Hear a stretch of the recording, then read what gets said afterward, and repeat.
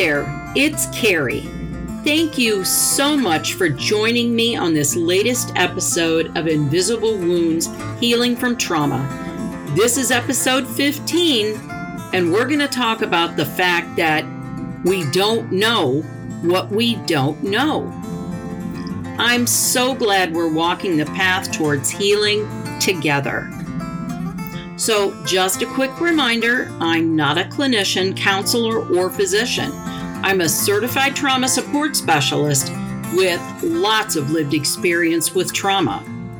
Also, the information presented in this podcast is for educational purposes only and not meant to replace treatment by a doctor or any other licensed professional. All right, let's dive in. So we've been talking in past episodes about things like attachment styles, how they form, and how they can affect not only our relationships with others, but ourselves as well. So today I wanted to talk about the fact that we don't know what we don't know. Another, well, duh moment, I know, but bear with me a minute here. This is in the context of being raised in a toxic, dysfunctional, and or abusive family by caregivers who didn't teach us things that we needed to know. I've described children before as little sponges, and it is so true. We learn everything from our caregivers. We watch them, listen to them, watch their body language, everything. These are the people we live with. They're supposed to care for us, guide us, love us, teach and support us so that when we grow up, we know not only how to navigate in the world, but navigate through our own personal experiences. Those may be things like handling and dealing with emotions, dealing with setbacks, disappointments, loss, creating, developing, and maintaining relationships with people, and other challenges life can throw at you. If we're taught how to deal with these things, we can see situations for what they are, formulate a plan, deal with it, and move forward. Things might stop us, but we can find a way forward and be more resilient. However, if you grew up in a household like I did, full of dysfunction, instability, abuse, addiction, and chaos, what you do know and what you don't know can look very different. I did learn a couple of useful things from my parents. My mom was very loving, very demonstrative. There were lots of hugs, cuddling, and I love yous. So I learned to be loving and how to show that to others. From my dad, I learned to work hard, and I've always worked hard. He went to work every day. And I mean, if he missed a day, and that was rarely, like if he was really sick, I thought he must be dying in order to be home from work. So those are positives, right? But even these lessons I learned got skewed. They got twisted. My relationship with my mother was completely enmeshed, and our roles were reversed. I parented her, not the other way around. And through that, I learned that love often can come with a painful cost. For my dad, work completely absorbed him to the exclusion of everything else. I did that too. At one point, working 3 full-time jobs. Not at all healthy for either me or my kids. The behavior my parents modeled for me and my sister was so toxic. With my mom so sick all the time and my dad gone traveling a lot, when they were around each other, they were either fighting, silent, or carrying huge balls of resentment around with them. The air was so tense, it was thick, and I was always waiting for the blow up that I knew would come. They didn't ever seem to even enjoy each other's company. I mean, they could fake it if they had to, say in front of friends or around any of my dad's business associates, They entertained a lot. We had a lot of business people over for dinner, but I knew it wasn't real. When they argued literally every night, I don't remember what it was about, but my dad was usually drunk and my mom would be crying. There was never any calm discussion. No, so here's a problem we have. Let's talk it out and try to find a solution together. My mother also told me so often, let's not tell your dad about this. So we became secret keepers. So I learned that open, honest communication not only wasn't safe, it wasn't allowed. And showing emotions, that was trouble too. If I got upset or cried, I was told to stop it, quit it. There was no help or relief for me in dealing with the constant terror, hurt, sadness, and anger that I felt as a child. We all held on to our anger and resentment of each other. My parents also held grudges against each other. They would snipe at each other with little passive-aggressive comments, making references to arguments or pointing out each other's many faults. This was especially true of my dad towards my mom. His behavior towards her told me in no uncertain terms that he felt she wasn't good enough and didn't measure up to how he thought a wife should be. Her response to that kind of treatment with me was telling me that everything was my dad's fault. And she was totally the victim and the martyr.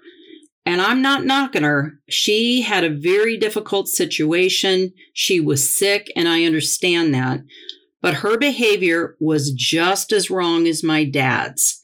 And with this kind of constant information from my mom, this only made me hate my father and become even more protective of my mom. At one point, I think I was maybe 7 at the time, she went into the hospital again. But this time, it was about 4 months. And it wasn't like all of the other hospitals she'd been to before.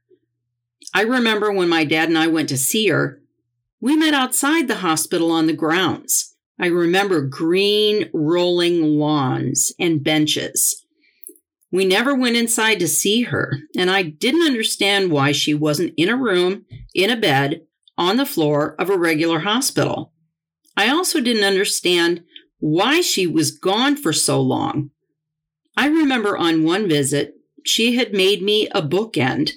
It was the head of a horse, and she gave it to me. Later, I found out this was a mental hospital. My parents never, even as an adult, told me the real reason she was there. When my mother did get out, she told me that my dad put her there because he wanted to get her away from him. And my dad once vaguely alluded to the fact that it was her addiction to meds that landed her there. While she was there, my dad still had to travel for work, so we had a succession of caregivers that came to stay and care for me while he was gone. They were all horrible. They ignored me, spanked me, and were abusive in other ways. That weird secret keeping came out in other ways too.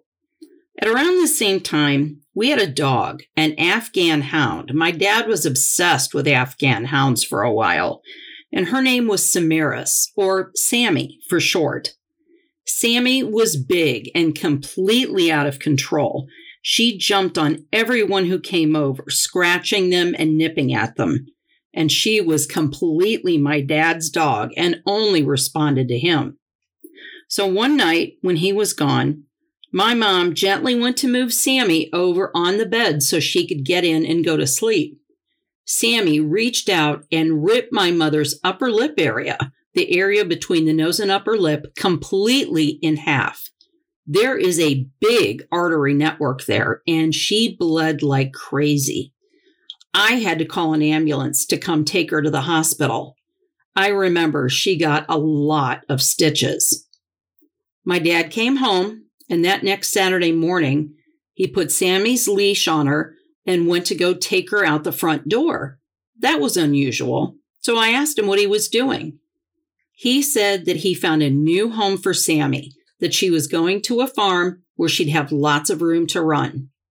Made sense to me at the time, but I really don't think that's what happened. Again, even as an adult, when I'd ask my dad about it, he never told the truth. He always stuck to the fact that she went to a farm. Dealing with death and grief was another big area where not dealing was the norm. Death is tragic and horrible, no matter what, and is a very difficult thing for anyone to handle. When first my sister, then a month to the day later my grandfather died, there was no coming together, no shared grieving between my parents and myself. We all spun off into our own separate worlds. We didn't comfort each other. We never talked about it. We didn't remember the good things about them that we missed. I mean, we never, ever talked about it with each other. It was this great, big, giant 800-pound gorilla in the room that we all ignored. Our lives were never the same after that. And it propelled me fast forward into an angry, rebellious, drug and alcohol-induced nightmare through my teen years into my early adulthood. It's only really in the last couple of years that I can look at pictures, particularly of my sister Erin, and not fall apart, even though it's been 46 years since she died. I still miss her so much and wonder what kind of person she might have been. It's okay for me to remember, to miss her, and remember the good times we had, and just how much she meant to me. My parents also never taught me how to do much of anything in a practical sense. I learned how to cook and clean and do laundry on my own. I did watch my mom cook, but lots of meals for me were TV dinners on a TV tray in front of the TV. Really, the only way I learned how to do things was by reading directions and just figuring stuff out as I went along. I was also never taught boundaries. When I was a kid, I remember my dad wore this big gold ring with a flat head. I'd be watching TV in the living room, either sitting on the couch or laying on the floor, and he would come over and just thunk me really hard on the head with that damn ring for no reason, and it hurt. I'd tell him to stop and that it hurt, but he didn't. He did that all the time. He would also think it was funny to come over and start tickling me hard on my rib cage, behind my knees, and under my arms. It hurt. It wasn't funny, and I would tell him to stop, but he wouldn't.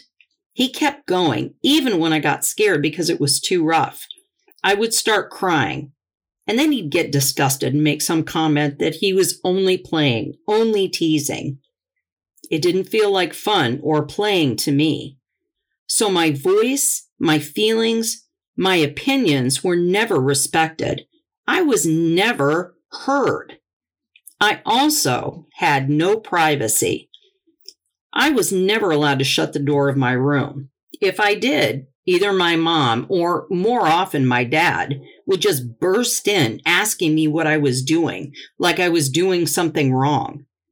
Even as a teen, my dad would just randomly burst in on me, and it didn't matter whether I was dressed, undressed, in bed, out of bed. I never knew when he was going to just charge into my room.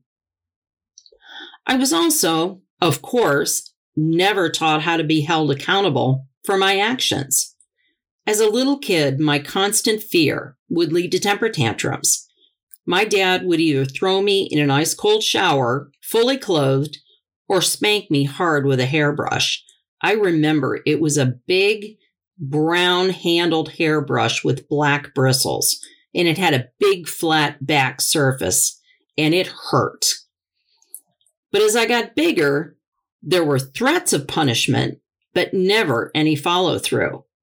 As a teen, when my out-of-control behavior spiraled out into the stratosphere, I knew they might be mad at me, but there wasn't anything they could or would do to stop my behavior. So I knew that once the yelling was over, it was over, and I just went back to doing whatever it was I wanted to do. So what all this means is that if we weren't shown or taught things like boundaries, respect, self-worth, self-confidence, trust, healthy relationships, accountability, how to experience and deal with emotions, how to experience and handle conflict or loss, how can we expect ourselves to know these things? If we didn't have healthy people around to teach us, to model good behavior, to show us the way, we aren't going to know it. We learn survival strategies, maladaptive or unhealthy ways to deal with things or cope. We do whatever we need to do in order to survive, to get by in life. Unfortunately, we drag those unhealthy ways of dealing with things right along with us into adulthood. Then when we react and respond in certain ways, we get angry with ourselves. We self-blame and self-shame. We compare ourselves to others. We can say things to ourselves like, well, look at them. They went through XYZ and it was bad and they function well. Why can't I? We can't ever truly know what another person has had to do in order to get to where they are, and it's completely unfair for us to judge ourselves against someone else. They also might outwardly seem okay, but behind closed doors, it could be a whole other story. We just don't know. Maybe they had a healthy person or professional intervene somewhere in their lives, and if they did, that might have helped them be able to move forward. So if we didn't have that, we aren't just going to be able to magically think ourselves into making the changes we want to see in our lives. It takes learning, gaining knowledge, finding what works for us, then putting these things into practice and doing the hard and sometimes really messy and painful work we have to do in order to heal. There is no magic wand to wave, no perfect formula that's going to fix everything. We have to do the work on ourselves to be able to move forward. When we learn new things about what the trauma in our lives has done to us, we can begin to change that idea of we don't know what we don't know into, well, now I know some things and I can use this knowledge. And how we use that knowledge is completely up to us. We can take that helpless feeling we've had and start by putting some new things in place for ourselves, new ways of thinking and understanding. We can take back some of that power and gain some control over ourselves. And that spills over into our lives. This takes forgiving ourselves and then giving ourselves some grace, lots of self-care, self-love, acceptance. And if we know better, we do better, right? We did the best we could with what we knew at the time, but now we can make changes today, one tiny baby step at a time. So this is where I like to close us out with a new exercise that we can add to that mindfulness toolbox that we're building together. Remember, you don't have to do this now or at all if you don't want to, but you might just listen and tuck it away in your mind for future reference. The exercises I'd like to invite you to try are called havening techniques. Havening techniques use touch to generate delta waves in our brain. Increasing the delta waves in our brain can reduce anxiety, and it can change the way our brain functions. This technique is particularly helpful if you're experiencing a trigger or having anxiety. You can also use the soft havening touch along with sound, like humming a short familiar song, like Happy Birthday, or another familiar song of your choosing. I'd like to invite you to rate your level of anxiety right now on a scale of 1 to 10, with 10 being the absolute best you can be and 1 being the absolute worst you can be. If you need to write down that number that you rated yourself, you can. You can do these exercises either with your eyes open or closed. It's up to you. If you have your eyes open, have them rest on something, maybe a wall, a picture, whatever you choose. We always start with our mindful belly breathing. Breathe slowly in through your nose, your belly naturally pushing out as you inhale to a count of 5. Hold your breath for a count of 1. Then slowly exhale out of your mouth. Your belly should naturally move in as you exhale to a count of 5. Do this 5 times. Next, I'd like to invite you to picture in your mind a calm, soothing image. It could be anything, a place, a situation, a person, whatever image you picture that feels calm, soothing, and safe for you. My image is always a white sandy beach at the ocean, somewhere tropical, the sun is shining, blue skies and blue water, waves gently lapping on the shore. Hold this image in your mind and continue with your mindful belly breathing. To begin the havening exercise, we rub the palms of our hands against each other in a relaxed way, not with your hands stretched out tightly. Gently rub the palms of your hands together. This could be a back and forth movement, or you could rub your palms together, going one way only. You can use either hand to do this. This could look like your left palm facing up, and with your right hand, palm facing down, place it gently on your left palm, right where your wrist meets your hand. Gently move your right hand over your left palm from that starting point to the ends of your fingers. Repeat that movement for about 20 seconds or as long as you'd like. Next, we're going to cross our arms over and against our body, like we're hugging ourselves. Our hands should rest on our shoulders with our arms crossed over our chest. This is a relaxed self-hug. Your arms should be relaxed against your body, and your hands should be relaxed as they lay on your shoulders. Next, gently run your hands down over your upper arms, starting from your shoulders down to your elbows. The line you follow is the natural part of your upper arm that's there with your arms crossed. When you reach the elbow area, place your hands back on your shoulders and again, move your hands down to that elbow area. It's a gentle downward movement, picking your hands up when you reach the elbow area and moving again to your shoulders, moving your hands down your upper arms. Do this for about 30 seconds or as long as you'd like. Think about the feeling, the connection of the gentle sensation of your hands running over your arms. If you'd like to, you can hum that short, familiar song I mentioned to you before while doing this movement. It could be Happy Birthday or anything else that's familiar to you. Whenever you're ready, come back to your mindful belly breathing. Do as many rounds of it as you'd like.